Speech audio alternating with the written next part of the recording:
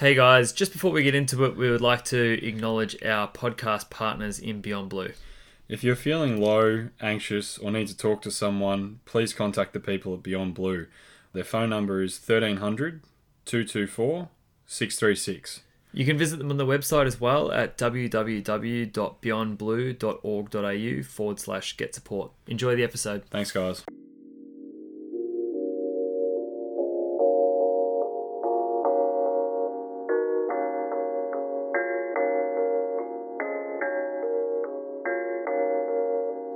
Hello and welcome to the Listics AFL podcast. I'm your host, John Van Norden, and here with me as always is my good friendy, Shawnee Lewisy. How you doing, mate?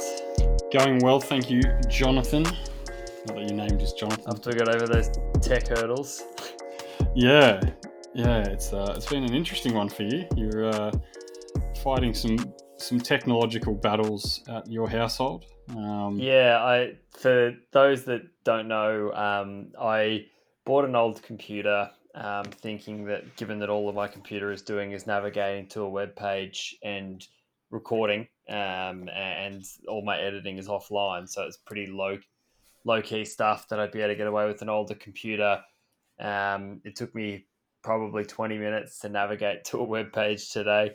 And when I say older, I don't even mean that much older. Maybe 10 years. It shouldn't be that bad.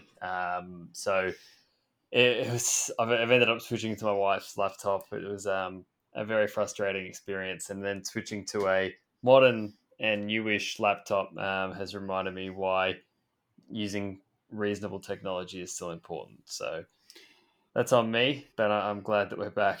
We got over that tech hurdle. It only took us 30 minutes. Yeah, it was a bit of a pain in the ass, but hey, that's all right. Anything to get to the podcast finally. Before we jump into it, mate, mental health minute. How are you doing? And how is your mental health tracking? Yeah, mental health is tracking okay. So I'm finishing up this week at work, which is it's been probably better since I had a couple of events last week, like going away drinks and an event where I got to meet a lot of the candidates that I'd worked with this year, and hear about the jobs that they're in, and it just sort of brought a close to that chapter, which was nice. Probably before that, I think I was mentioning that I was feeling a little bit lost in the transition, and other than that, tech frustrations make me angry, but I'm feeling pretty well balanced and relaxed. Besides that, mate, how are you doing? Yeah, good, mate. A little bit of an end. We work through to Christmas Eve, so even though um, we can knock off a little bit earlier on Christmas Eve, I guess, but it's all the way through, and basically with most of our sites shutting down this week, it means that we basically get to chase up all our paperwork, which is actually kind of a nice feeling because you kind of if you can nail it all in the last week, you kind of come back next year and you feel pretty refreshed, and you haven't got a ream of paper sitting on your desk. Not that that's a thing anymore, but yeah, it feels like you haven't got 20,000 tasks sitting in your task list on Outlook when you get back. So that's quite good, and had a good day today, ticking a lot of things off, and so that was nice. And yeah, just everything at home's going well. Start of the festive season, so starting to gather. We had our one of our family things on the weekend, and obviously Christmas Day will be nice and busy. And I did manage to secure myself a ticket to the Boxing Day test on Boxing Day, so I'm pretty excited to go there. Awesome. But also, yeah, it is awesome, but it's also a luxury, and I guess probably that's. I know you put it up online today, and I couldn't agree with you more.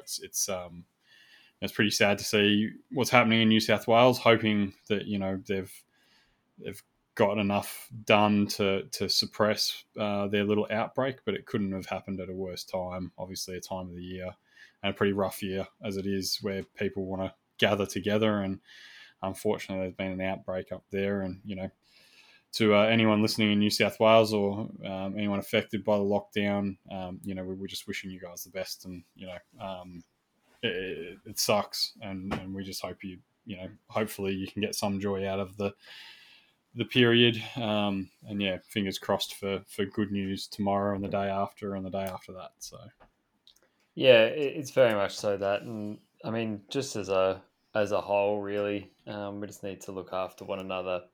I even saw some of the panic. I was reading a Geelong Addy article that, some of the people that had visited Sydney's northern beaches were in Geelong, which of course is going to happen because people have visited everywhere. But I actually know one of the people that is affected by that. So, lives in Sydney, has travelled down to Victoria for holidays, seeing family, and had visited Northern Beaches, has received a negative test from their COVID test on the way down, yeah, and is still required to self isolate for another week.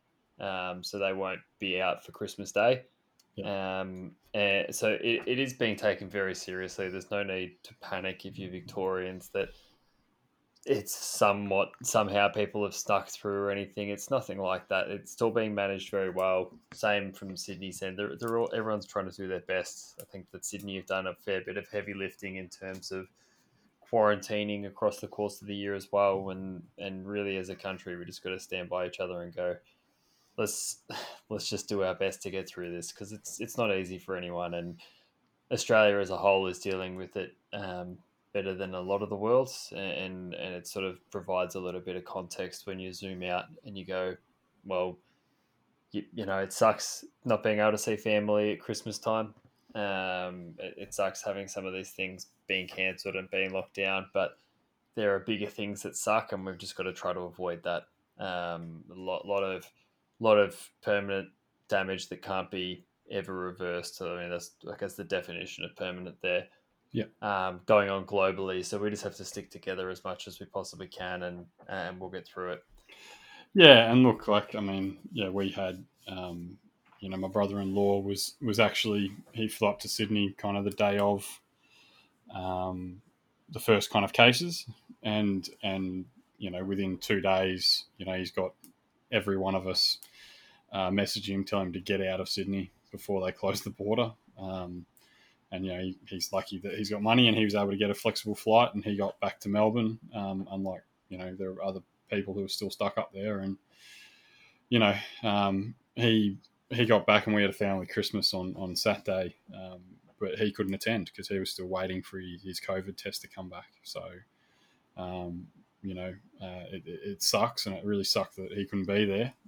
But we're all appreciative of the fact that he did the right thing. He isolated, and that's the thing. We've got to show a bit of appreciation for people who are sucking it up, and it really isn't the best to miss out on those things, but they're making sacrifices for us as a whole, as a community, and I guess that's why when we talk about the people in New South Wales, rather than saying, oh, bloody New South Wales, let something slip through the cracks or whatever, we've got to talk about it with compassion and empathize with people who are up there, and just hope for the best, because we've done a good job in Australia to keep it under control, and we just need to do it for another few months while the vaccines roll out. So yeah. Totally do, mate. I mean, we're ready to jump into the main part of the episode, picking up from where we left off last time.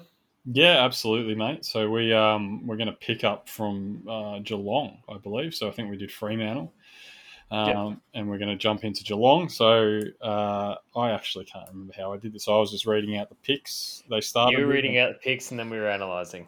cool. All right, so they started the draft with pick 27, 51, and 95. They made a few moves, which John will read out in a second. So their first selection was Max Holmes at 20, who is a late bolter, I guess we'd say. In the few nights before the draft, he just kind of went from being a kind of late draft projection rookie almost to bolting inside the first round. Next up was the West Australian big man in Shannon Neal. And finally, a tallish defender, 192, in Nick Stevens there at 47. So, did you want to talk about, because I think they made a fairly, like a trade was the first bit. So I might let you read out trades, and then we can have a bit of a discussion about their picks. Yeah, no, that sounds good to me, mate. So the trade was Geelong's first round pick, future first round pick, in order to acquire pick 20, which was from Richmond, I believe. Yeah. Okay. So basically, they gave up what will probably be next year. About Yeah. pick 20, given matching and stuff like that. Is there that many first round draft picks now? I thought it was only one or two next year. Yeah, maybe. Yeah. I still think it'll probably, like what we've seen from the last few years is that it's typically gone out to about pick 22. Yeah. So I'm just using a standard year. Yep. So I guess yeah. So 20 for 20. What are your thoughts on Max Holmes? I'll let you talk about him first, and then I'll give you my thoughts. I didn't think it was necessary. Um, I mean, I mostly didn't think it was necessary because it's not like he was somebody that was necessarily sliding and going to be available. And he's not someone that had a huge amount of runs on the board as well. So, I mean, he was projected as a late draft pick or a rookie. So to have somebody swap in at the last minute and take him with a first round selection, even a late first round selection, was pretty surprising. I didn't think it was necessary because he's not going to be playing next year, and the Cats aren't in a position. I felt that they needed more developing players based upon their strategy. So I'm not exactly sure what the reasoning was. Potentially, they just saw something that they liked in his athletic profile. Yeah, yeah. Well, I mean, athletic profile is probably the right way to describe him. He is, athletically gifted. So he blitzed the 2K time trial, ran I think he was the second or third for the 20-meter sprint as well. So endurance and speed. So it's a good combo right there.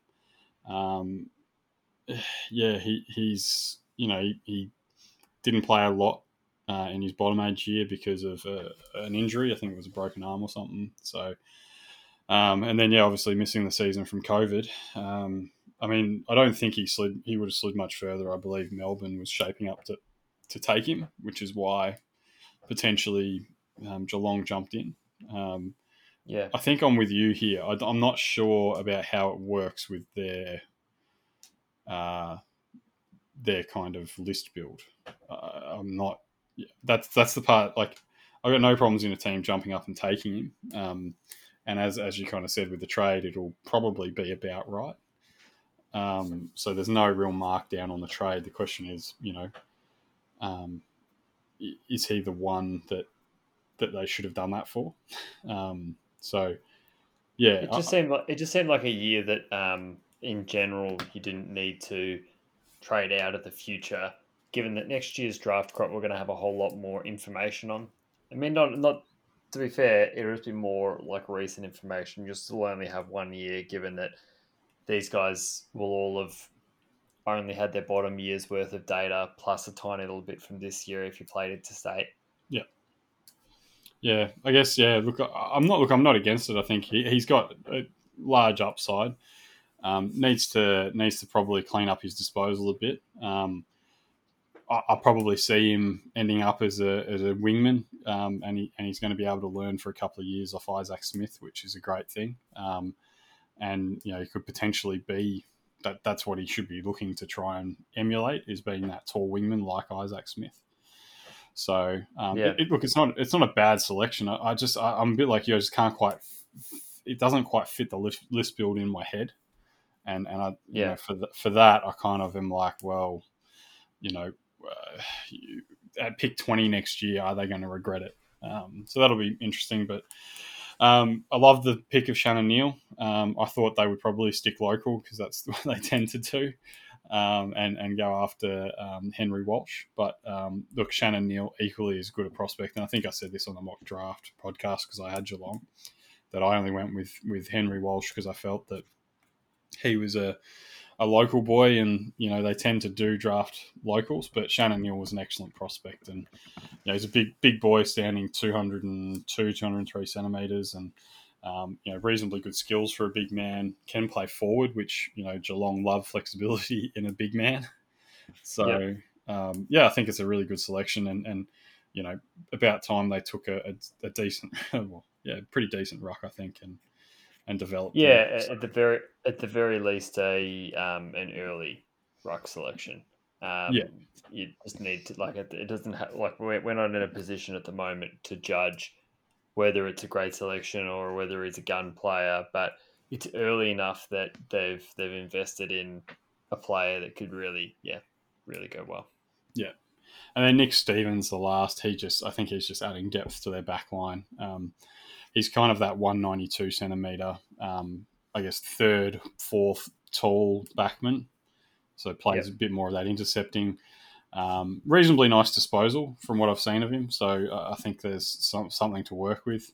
Probably, I think he'll probably compete with Jake Kolajashny for a spot for a while.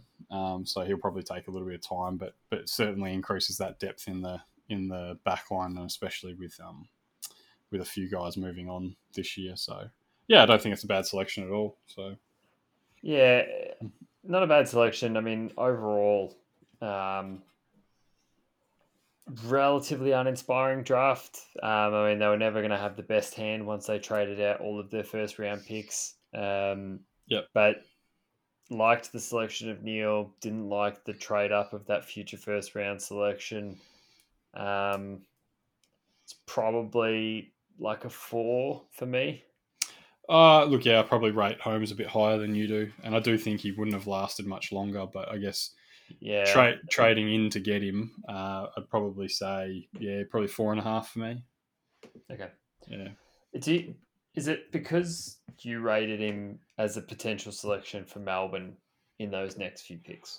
Um, no, look, I don't think it's just because Melbourne were looking at him in the next few selections. I guess once I heard that Melbourne were interested in Holmes, I started to look at him a bit more closely and find what I could on him.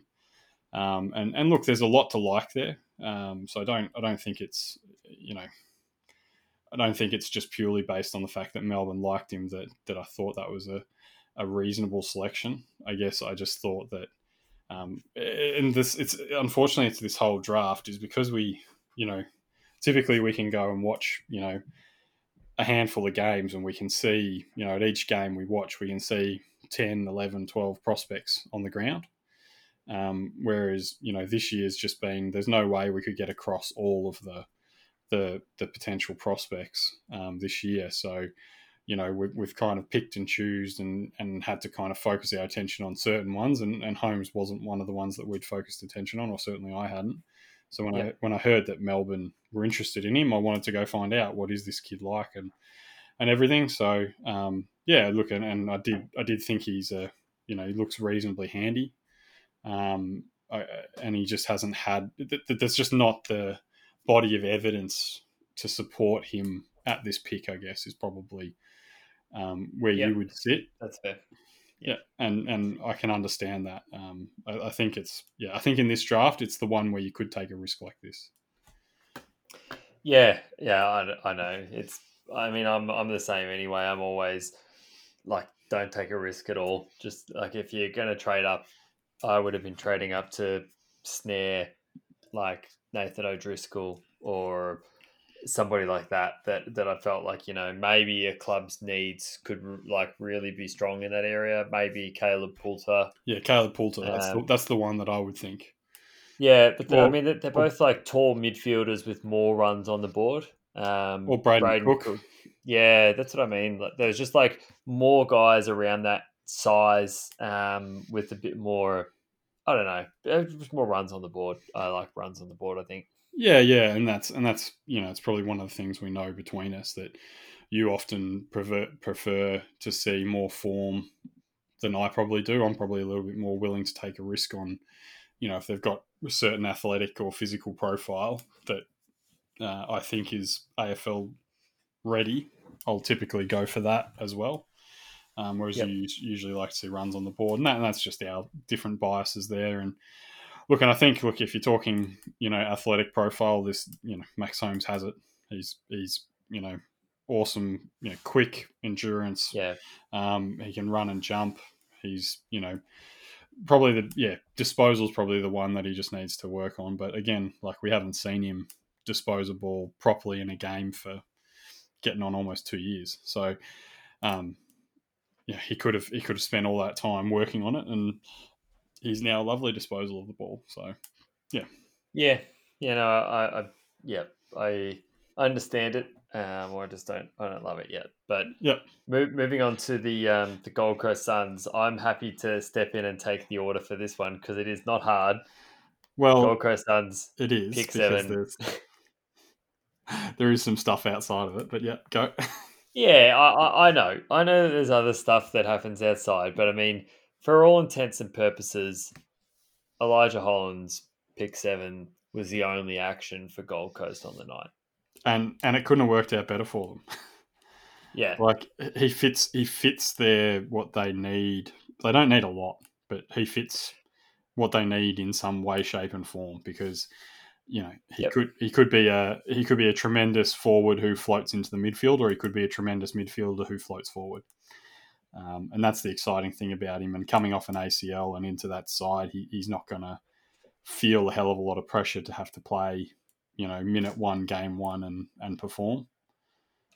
Yeah, you're right. I think that there was I mean, I sort of talked for a while about Phillips would have been a great selection for them to pair alongside Rao. Yep. In reality, probably if you back that Rao already fills that slot and they have some guys that are pretty hard nosed, which they have been recruiting most recently, then Yep. someone who's a bit more of a balanced midfielder like Hollands really does fit their profile quite well.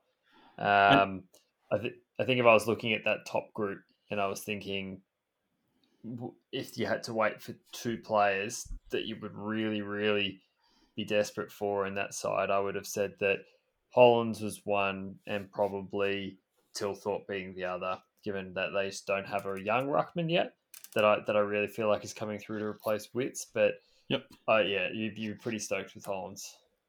Yeah. Look, I mean, yeah, without the ACL, he doesn't make it here. So that's probably the thing. And these days with ACLs, I mean, I know clubs worry about them, but it's not like it once was. Like a lot of guys have had ACL injuries, and they've had one, and that's it. And that it just comes down to how they manage them. And so, I think Yeah, I think this kid will be, I think it'll be fantastic at the Gold Coast. You're gonna have him, you're gonna have Rao, you got Anderson, they got Sam Flanders to come in. Like they've just got a mixture of heights, weights, body shapes, the way they come in and out of stoppages. So, Flanders, who's a very direct coming out of a stoppage versus, Hollands comes very sideways out of stoppages. He's a very lateral mover. And then you've got kind of, the Anderson type, which is a bit more, kind of jinks and jives his way through using that agility. And Raoul, who just is an absolute pure extractor. So you kind of look at it and you go, that's a really exciting midfield. And then throw on top of that, they've got Alex Davies to come in there. Plus, they've got Greenwood and Took Miller and David Swallow, and that's still going round. In 3 years' time, this side is scary good if they can hold their talent together. Um, you know, yep, Alex totally. Davies is another mid. He's a big midfielder as well. He's 192, so it's a wicked freebie outside of the draft that we talked about a lot last year. And then they've also got Joel Jeffrey, who's a 192 centimeter kid on springs who will, they got through the NT zoning. And he's that kind of 192 mid-sized forward who's very creative, great at ground level.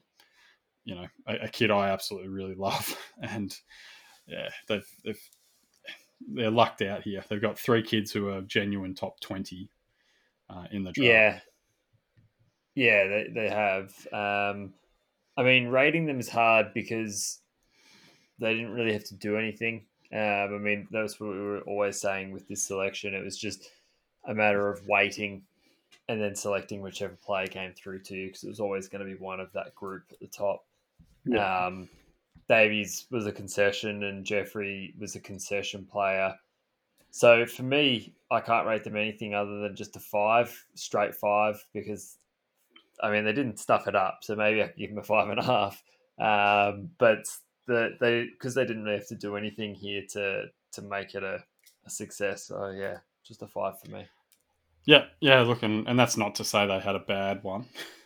They had a very, very good draft, but yeah, I think they did. Yeah, They did exactly what we expected. They picked the best available player out of the group, the top seven players.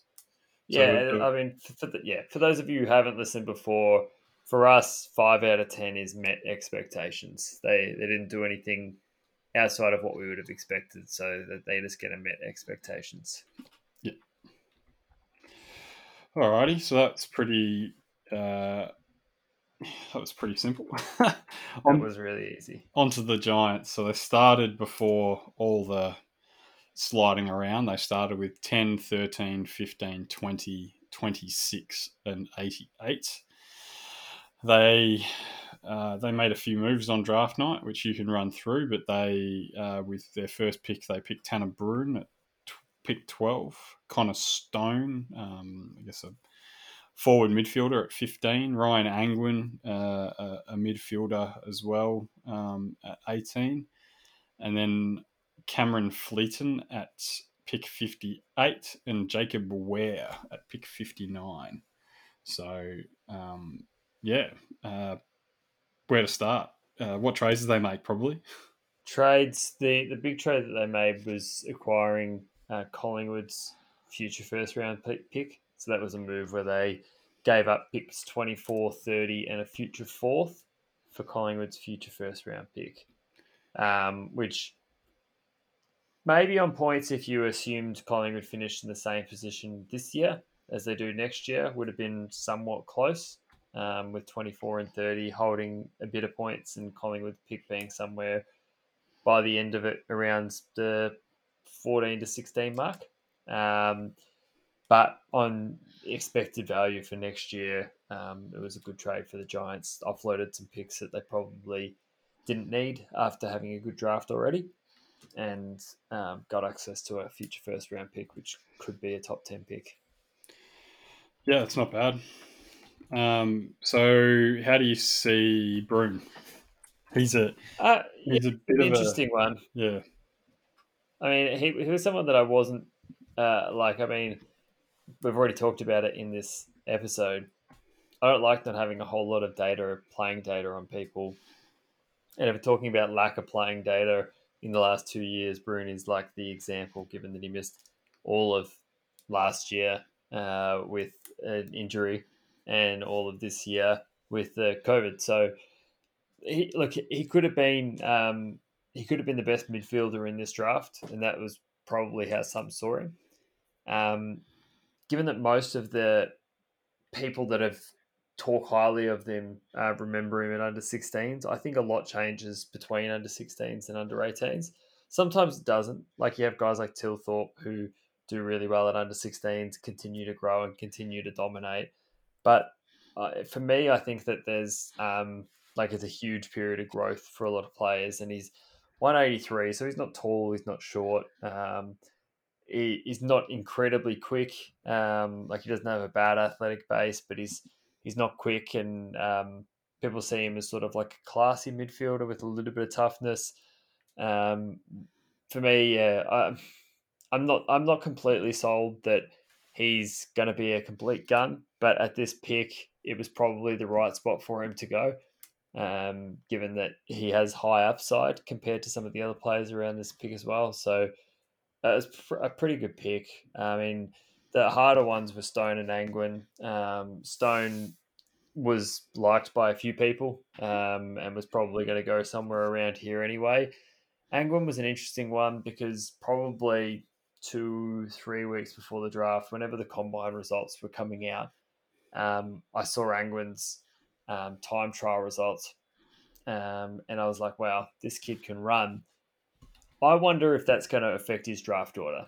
I wonder if finishing really, really highly in the athletic testing is going to push him up, and it did for me. yep It's one of those years where the athletic profiles influence the draft order more than ever before because we don't have a bulk of consistency in watching people play. Yep. So I think that it's probably overs in his case, overs in Connor Stone's case, and I don't know enough about Fleet and Ware. But again, it's one of those. It's a hard draft to tell. Yep. So I probably Bruin. I think he was the best at pick 12, given he's got tremendous upside. You with kids who pick up injuries, you always wonder, what could they have been, and it's a bit like with Dill Williams last year who had the back injury. Um, you know, he, yeah, he. I think he'll be a solid pick. Um, and while Angwin's got a really good athletic profile, he's also quite intelligent. Like he knows he's a very well balanced midfielder, and he just knows where to go to get the pill. So you Yeah, know, it's not a complete athletic pick. It's a I guess it's different to someone like Max Holmes, who we were just talking about before, who is a real athletic pick. Like he's got the athletic base, and then there's not a lot of other data around him. With Angwin, you could see that there is a lot of high IQ ability there, and he's got I think he's got a reasonable ceiling in front of him for a guy at pick 18. The question marks on him are his size. Like he's 184 and only 75ish kilos. He's going to have to put on a lot of weight. What's that going to do to his endurance base? So if he's going to play that inside outside balanced midfielder, he probably needs to be about 83, 84 kilos. That's almost 10 kilos he's got to put on. How does that affect your athletic base? That's my kind of question mark with him. yep, Connor Stone, I love that. I love it. I think he's, again, another high IQ player. Um, he's the endurance version of Jordan De Goey, where De Goey's that explosive type athlete.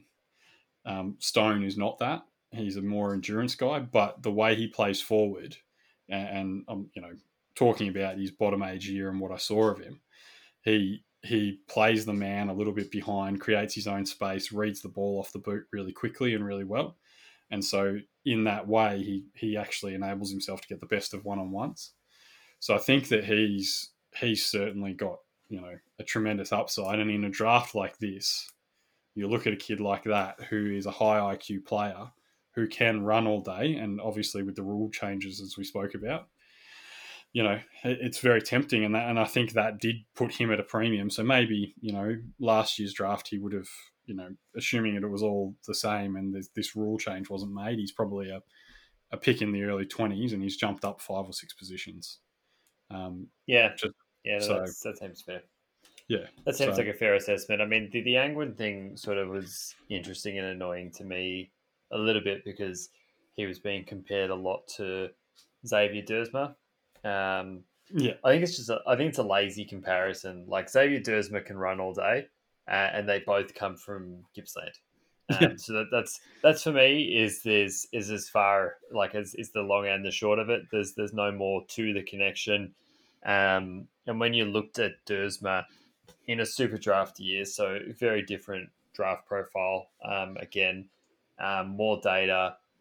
Dersma was a player that had played at and performed at an elite level for the entire season in every role that he played, yeah, and had played some really good football at state level as well. So he just had runs on the board to complement the athletic profile. The athletic profile wasn't the thing that made him stand out.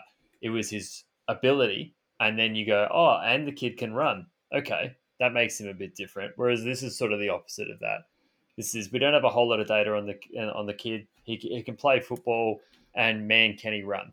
And that's sort of how the selection has been made. So it's much more again of an athletic profiling yeah. rather than a skills profiling and complementing with an athletic base. Yeah, and this year that's just what we've seen. That's just what they've seen. Yeah. Yeah, and I guess talking about Fleeton, I don't know a lot about him. He's kind of that another 192 ish defender, so you hope he can grow a little bit. Probably just building that defensive stock, and Jacob Ware I think was an older age guy, one that the Draft Central boys liked, who plays off half back. So I think he's about 185 centimeters or something around there from South Australia. Played for Woodville, West Yeah, Torrens, I think. So, yeah, um, good to see a mature age picked by the Giants again. I like the way that they pick mature ages, and Fleeton is quick. I guess Fleet in the name sort of gives that away. fleet of foot. Um, yes, but again, it's just a development prospect. A lot of the players picked around that area of the draft are either mature ages or development prospects. Yep, yep. So, Where do you see this as a draft for the Giants? I mean, I'm a little bit torn here, so I'm keen to hear what you rate them as first. um, yeah, again, so it's really subjective, this draft, and I guess our kind of thoughts on it. I really do love the Connor Stone pick. I think the Tanner Bruin pick's a big tick as well, because he's probably the best at pick 12 they were going to have access to. Angwin maybe a little bit of a stretch, and like you said, I you know, the Jacob Ware selection doesn't seem too bad either. At the back there, There was also the trade to give up two mid to late 20s picks and get a future first round. So that's a good pick yeah, as well. yeah. I don't. I mean, it's gambling that Collingwood bombs next year. Yeah, Which, look, I exactly. mean, Yeah. I Well, mean, we're paying people to beat us next year, so maybe we are bombing. paying people to beat you round one, I've heard. Yeah, yeah. Oh, sorry, I shouldn't say you. I The said us Collingwood. first. Look.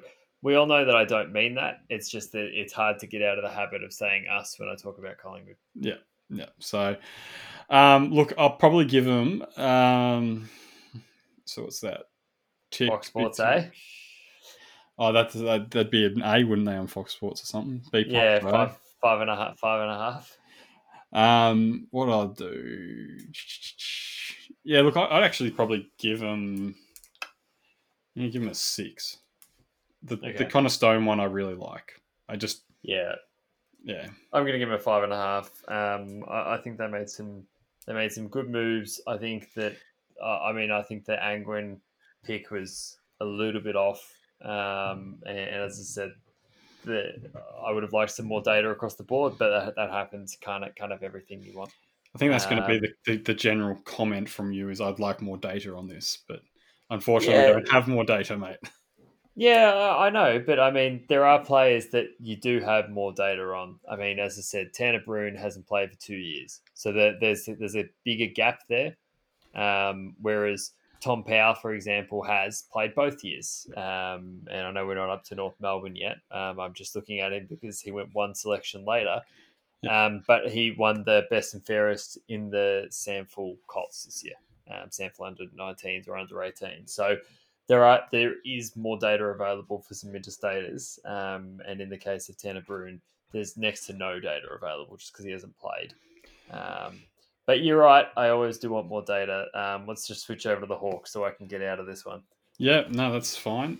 So the Hawks picked one of the Listic's favourites at pick 6. Oh, sorry, I should start. They started with picks 4, 24, 45, 46, 49, and 72 being the point scoring DVI picks. And obviously they had Connor Downey as an NGA. So with pick 6, they took Denver Granger Brass. Big key defender. 29, they took Seamus Mitchell, who's a small forward. And then the bid came in at pick 35 for Connor Downey, which they matched, being a half-back wingman. And Tyler Brockman was taken at pick 46.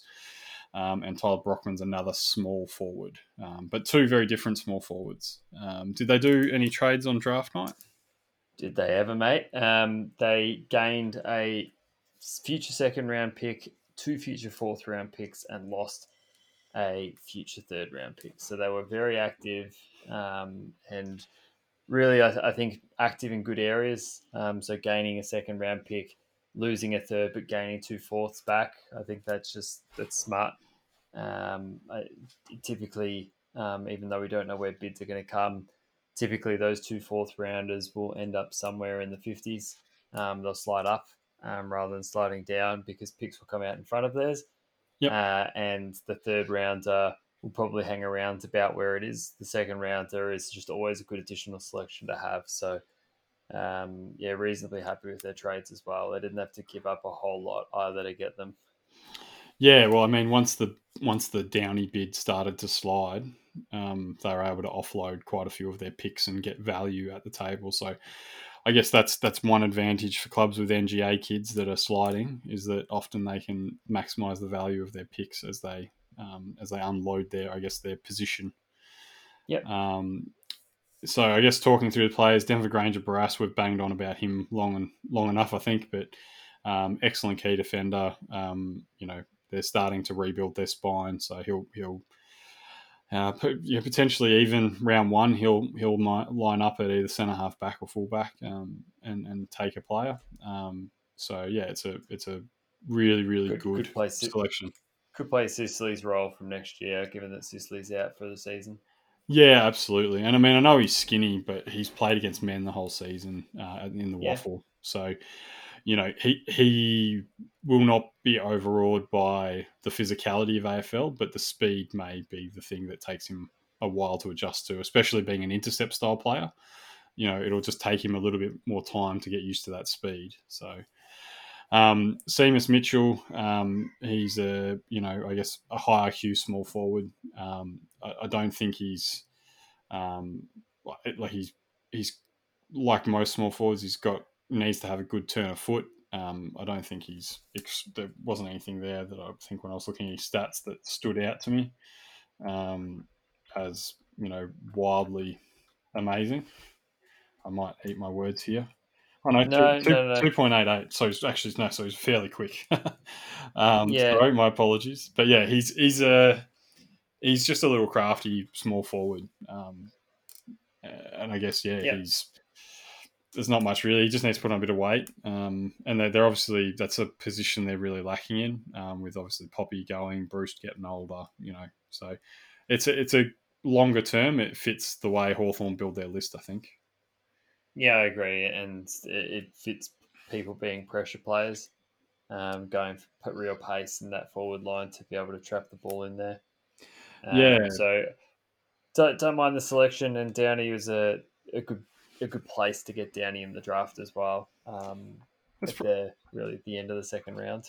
yeah. I guess kind of before the draft, it's interesting. I was debating whether we were overrating Downey because he was a part of the Hawks Academy, or like For me, I definitely thought that he was being overrated before the season, and people were talking about him when they were overhyping the whole compromise draft thing, yes, and they were saying he could be a first round pick. I never thought that he was going to be a first round pick.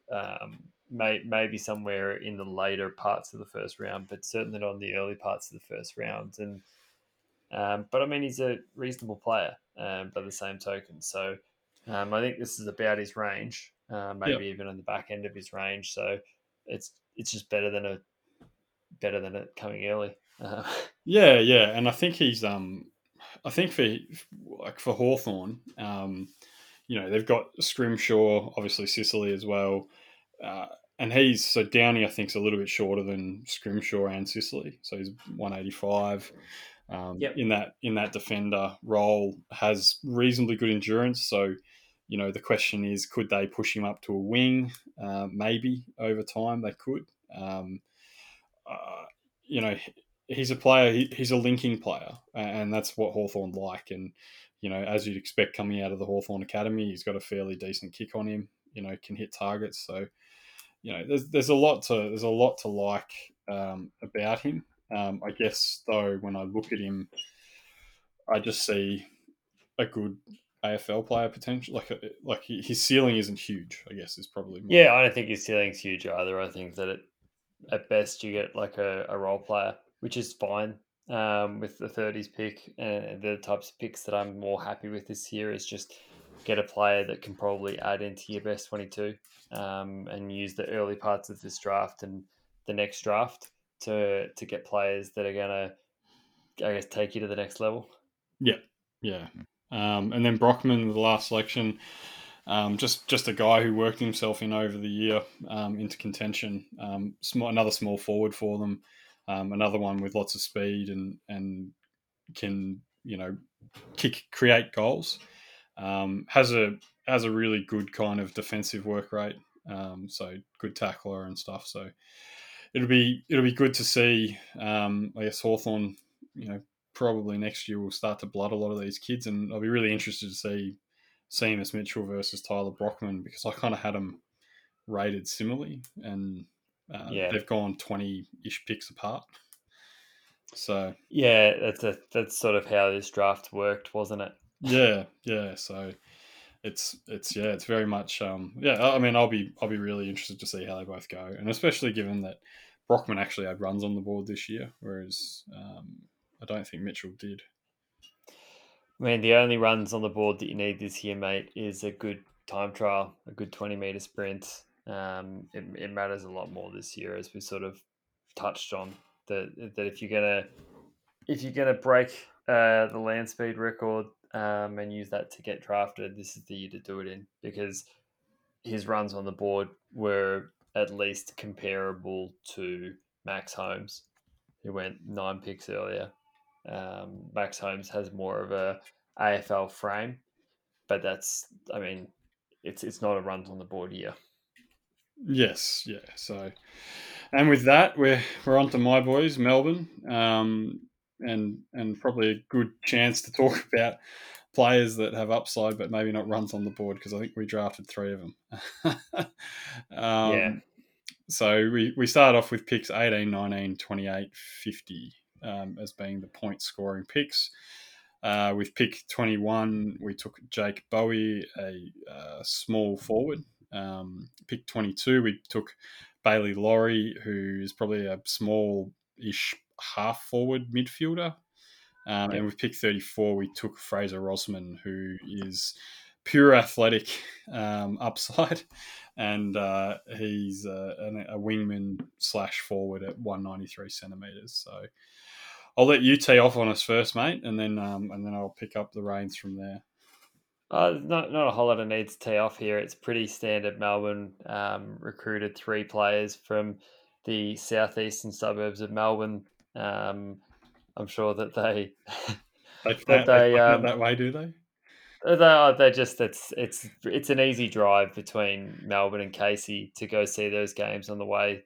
You get to go to all the private schools on the way through as well, so it's a good area, and it's just typical Melbourne, the way that they approach drafting. No, look, I was um, I was reasonably impressed with Melbourne's draft. I don't necessarily love the players that they selected, but I like the approach that they took, which was filling holes, which I don't think has been a strategy they've taken at the draft table for some time.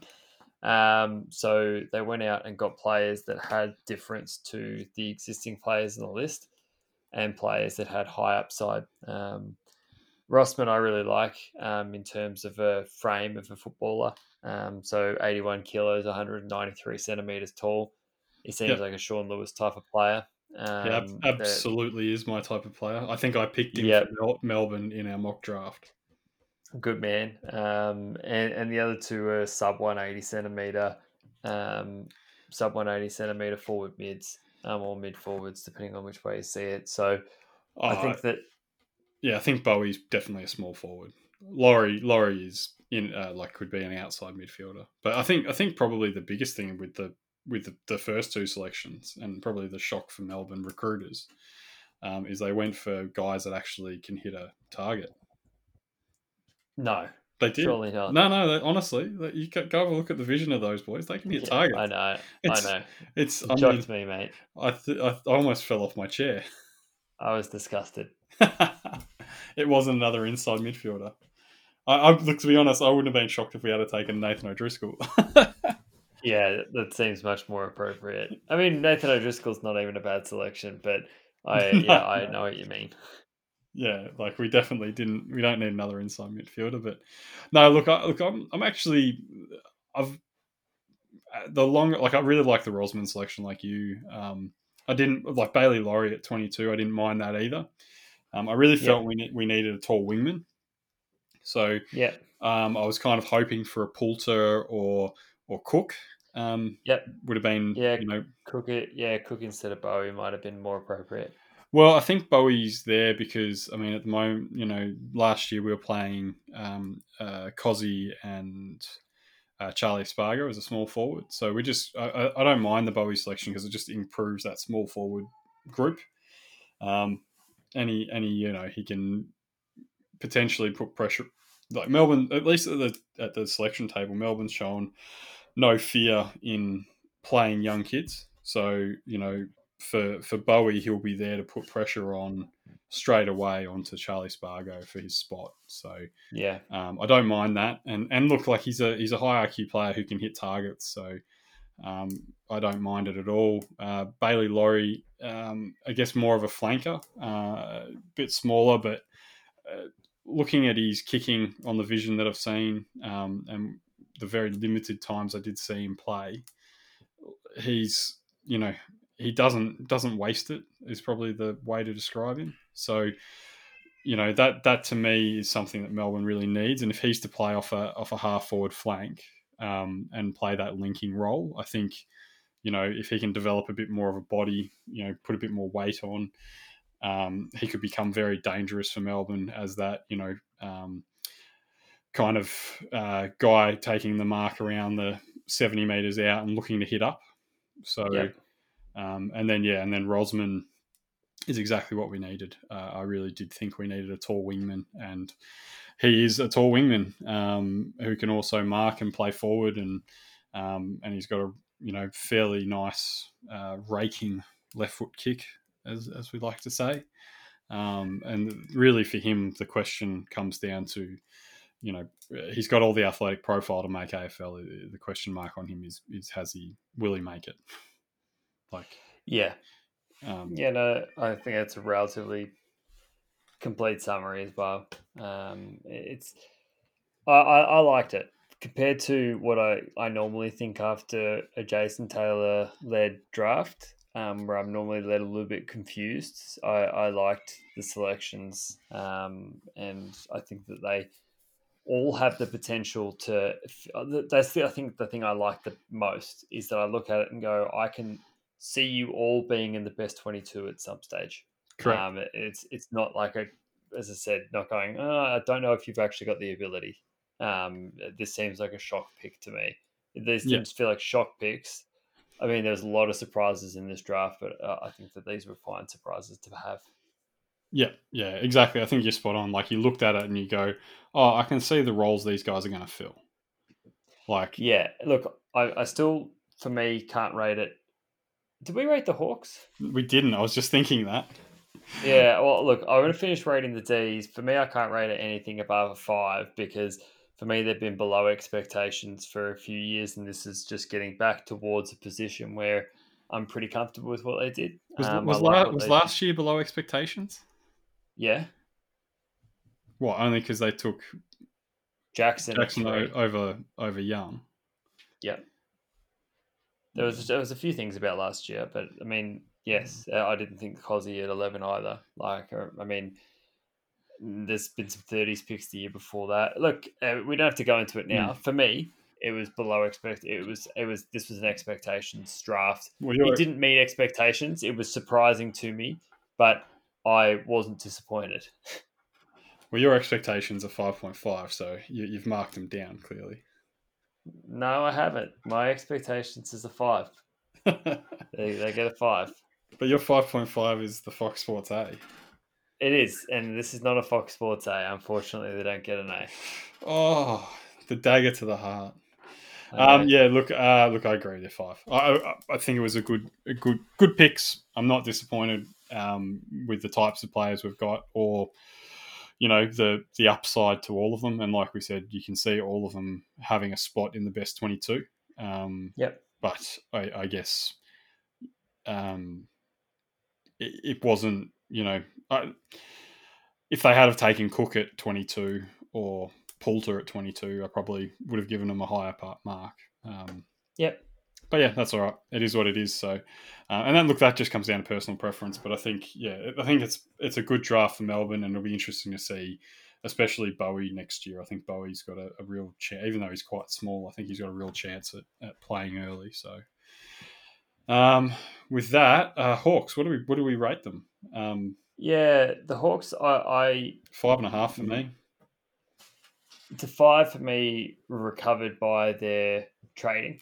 So the fact that they gained a future second round pick on top of their drafting, I liked. I thought that they made a good selection for their team early.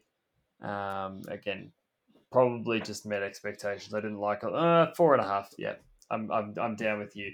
I like the fact that they made the trades, but now when I think about the players that they selected as well, it's more like a 4 for me. So I the said 4.5 is a little bit recovered. 5.5. So I Wow, you said 5.5, so 4.5 is me then.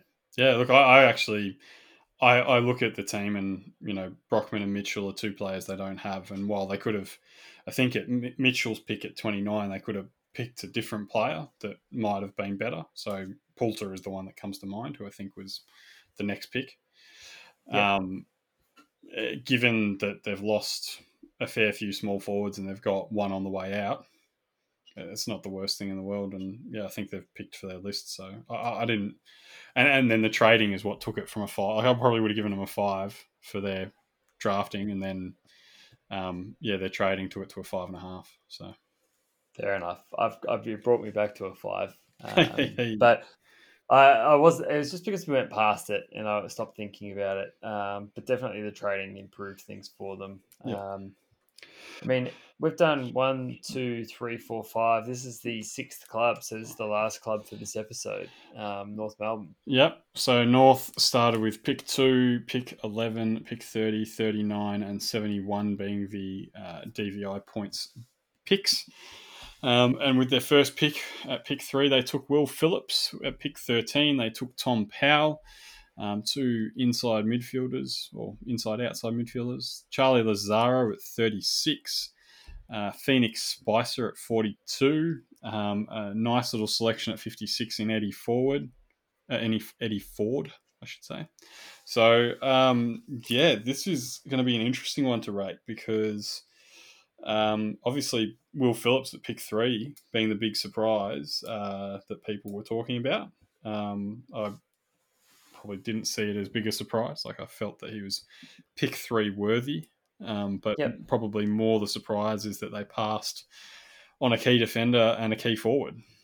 So Yeah. Yeah. You're right. It was much more of the surprise was that if when I was looking at it, I love Will Phillips. I thought that he might have gone if Gold Coast had pick 1. I thought that he might have gone pick 1. I really rate him as a midfielder. I thought that he was only going to improve in people's eyes this year when people saw his leadership in action in under 18s. He would have led by example and with the numbers and off the field. He's going to be a great leader for them. So I understand that selection.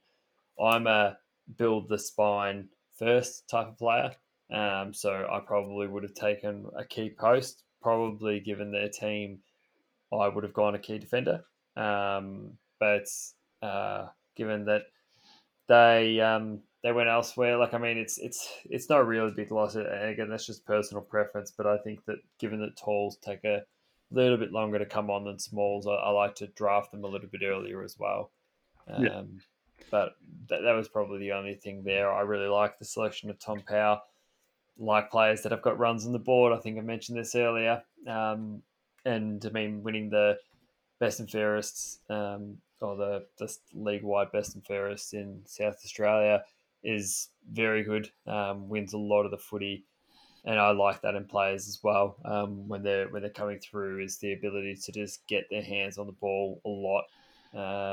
And it'd be interesting to see, given we didn't get to see him at state level, what the step up for him is like. He didn't play a whole lot of senior football over there, so will be interesting to see whether he plays early next year or if he's got some time to develop still.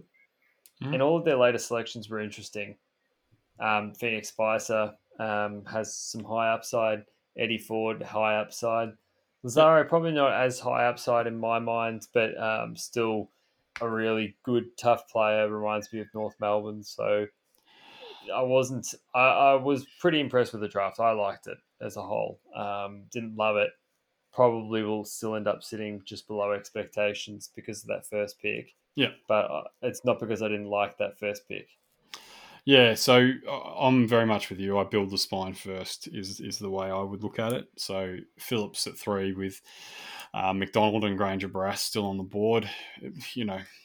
But at the same time, like Phillips, what does he bring? You know, I think you said it. You know, they've just drafted their next captain after Luke Davies-Uniacke or something like that. He probably streaks past Davies Uniacke. Like I mean, this guy's a leader, like a real leader through and through type. He's probably a better leader, pure leader than Real was, and probably more in the mold of a Selwood type of captain.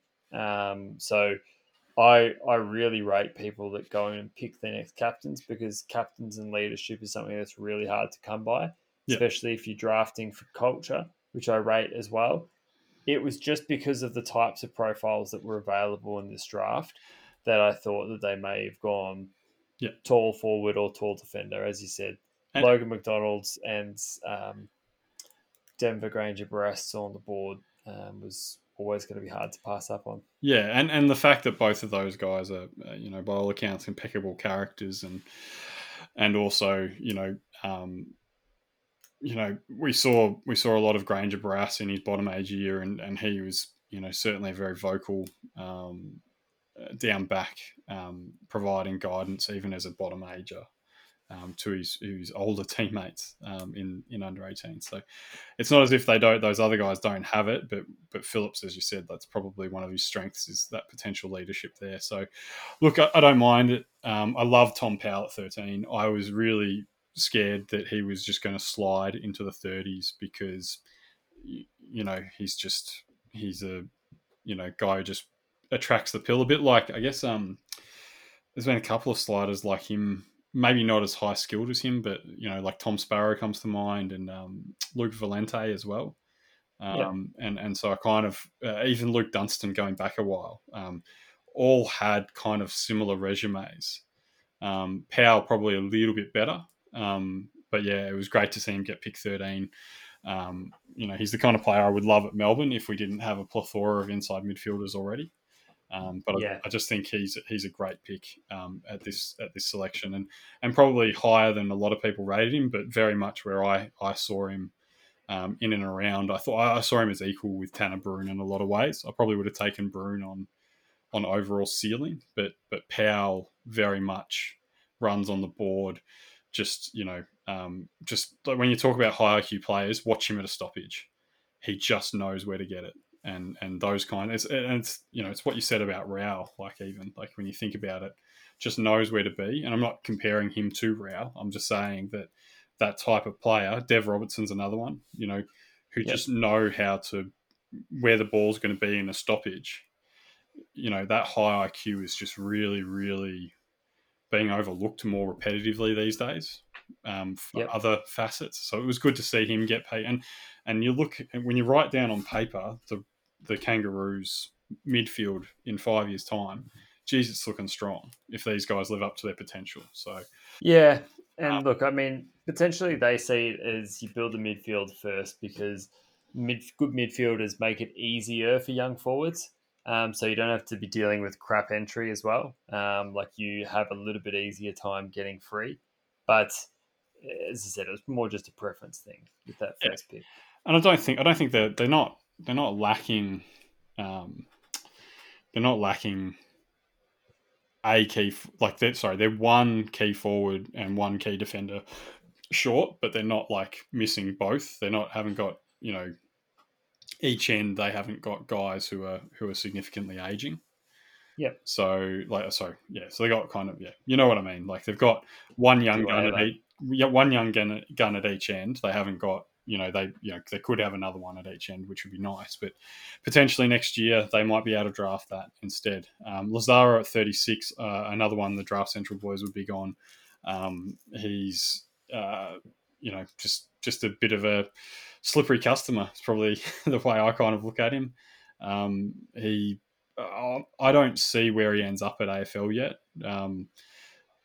Does he end up a bit in that forward who rotates through the midfield a little bit, or is he more of a midfielder that will go through the bench and up forward? I'm not really sure, but he's certainly got a lot of AFL attributes, which is really good.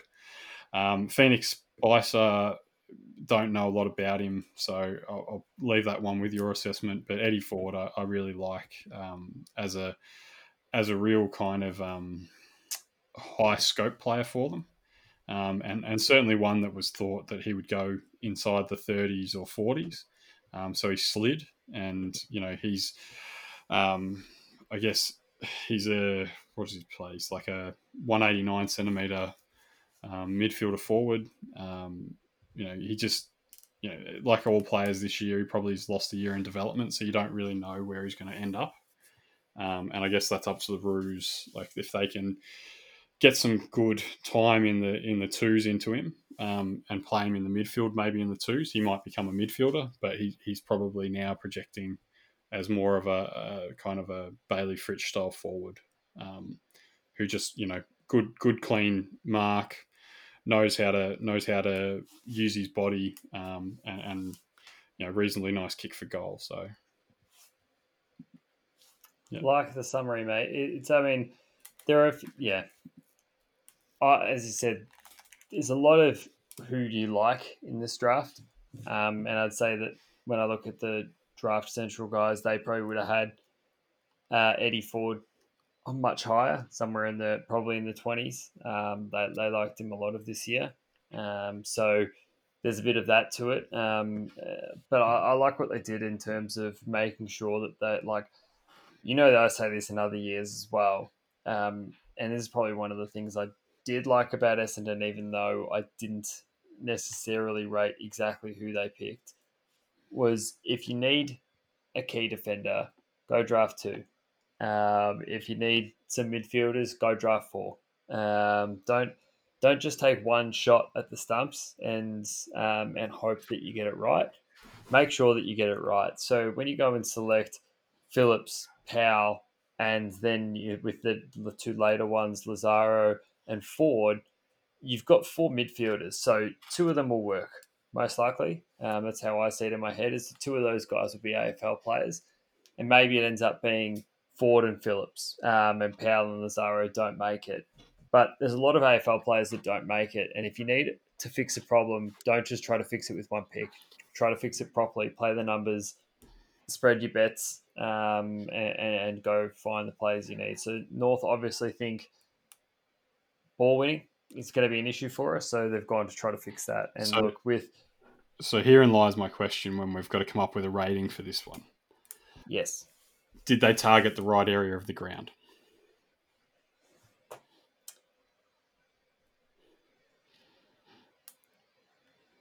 What are you thinking? I don't know. Because I look at them, I don't know. I look at their midfield, and Simpkin, LDU, Demont, like Karen Thomas, yeah, Darren Thomas still developing.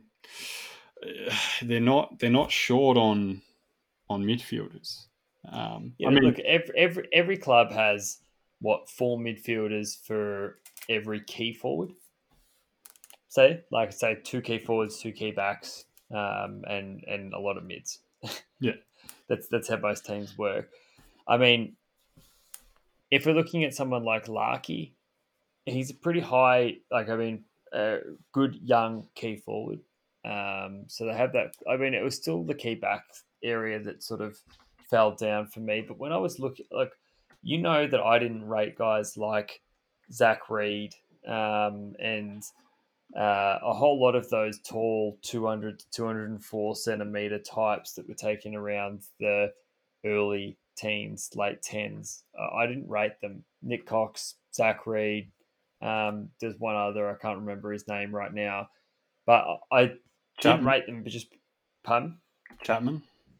No, it wasn't. It's fine. It slipped out of my head now. Anyway, I don't know if he ended up going a bit later in the end, but it might have just been those two, and I was confusing them and pretending that there was a third. But for me, they just didn't have they just don't have the runs on the board. It's always my thing that I say. So if you were North and you were in that earlier range, and you're going, do we want Granger to Barras? Maybe we can get a key defender next year with a lower selection, and get we don't need an interceptor right now. What we'll get is just a key.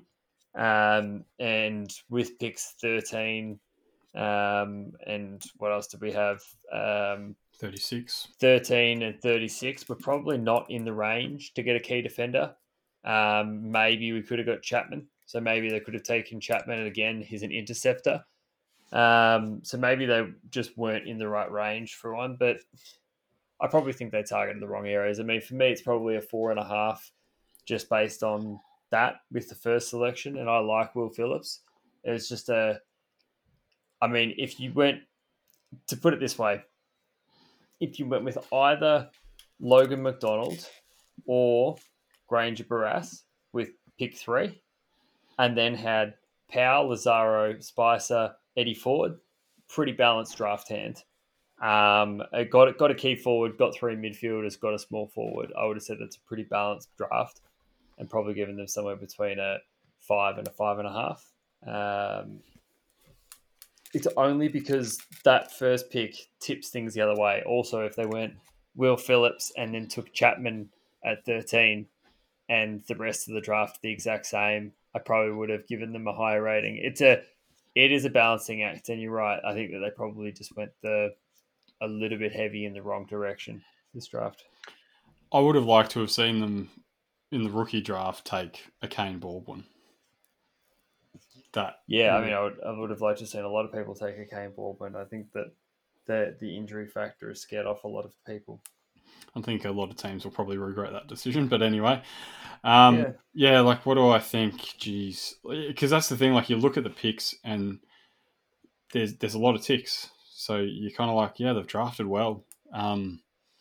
Just that list fit, and that's really where it comes down to. And this is the real subjectivity to it, isn't it? So it's like I don't think North had a bad draft, but in terms of what I expected them to do, and maybe this is just their read on their list versus our read on their list. I'll probably give them a 4.5 as well. yeah. And I don't do that. Just I don't do that lightly because I actually really rate who they've picked. But yeah, it's with a heavy heart. It's with yeah, a heavy heart that we give them a 4.5. I'm not enjoying this 4.5 like I enjoy giving Essendon a 5 rather than a 6. I'm not enjoying this. I can't wait till the Essendon hate comes through for you. Come on, mate. That's just a funny joke about the fact that people think that I hate Essendon when I don't. It's just a funny joke. This is much like it is much harder. I think for that exact reason that I said, if I saw Phillips and Chapman, this would have been a 5 or at a 5.5. Probably And five if and I a half. saw, yeah, I would have been pretty happy with it. And if I went Granger, Barras, and Powell, it probably would have been a 5 or a 5.5. It would have been somewhere in that range. Like I think you're right. They probably just needed a key defender as well as this group. Yeah, And maybe I know that I'm a fan of people that go out and fix issues by getting lots of the same type, but potentially you're right that even if they went the other way and went Granger, Barras, and Chapman, maybe then I would have given them a 6. Maybe I would have been really stoked. I'm yeah, sort of trying to imagine different situations panning out. I probably think that I would have been really stoked with that arrangement. yeah. But Or yeah, we'll even see. Logan McDonald and Chapman. Yep. Like that Yeah, would have been exactly. a good draft hand there, like a good draft haul. And I think that just ultimately, not to for the North fans out there not to take it badly because it's you've still done excellently, and in 5 years' time you're going to have an amazing midfield. It's going to be competing with the amazing midfield of the Gold Coast at that time. But I guess in terms of the build, I look at Gold Coast. They do have their bookends sorted, and yes, they've had a lot of AFL charity, so we're not taking that away. But they've got their bookends sorted. They've probably a ruck short, as John mentioned before. But overall, their list is in shape, ready to go in 4 or 5 years. And if you're trying to develop a key forward in a couple of years' time, that's potentially going to be the issue for North, and probably a limiting factor in you guys pushing back up the ladder. So I would have liked to have seen, I guess, for your list, you guys take a key position forward or a key position defender with at least one of the early picks. That said, I still think, yeah, you've drafted really well. You've drafted good kids. And they may prove us completely wrong. They may. I mean, that's on them. I mean, that's like with everything. There are a few clubs where we sort of feel right, and we sort of look them over the years and go, yeah, we pipped them pretty well, and we said they should have done this, they didn't, and now things are working out badly for them. There are others where they go the opposite way, and we say you should have done this. They choose another direction, and it works, and you go, okay, then well, that's interesting. I didn't expect that. So hopefully that's the case for them. They may just be doing things differently, which is completely fair. And really, I'm looking forward to wrapping up the rest of the clubs. So moving on, we'll have Port Adelaide, Richmond, St Kilda, Sydney, West Coast, and the Western Bulldogs to come.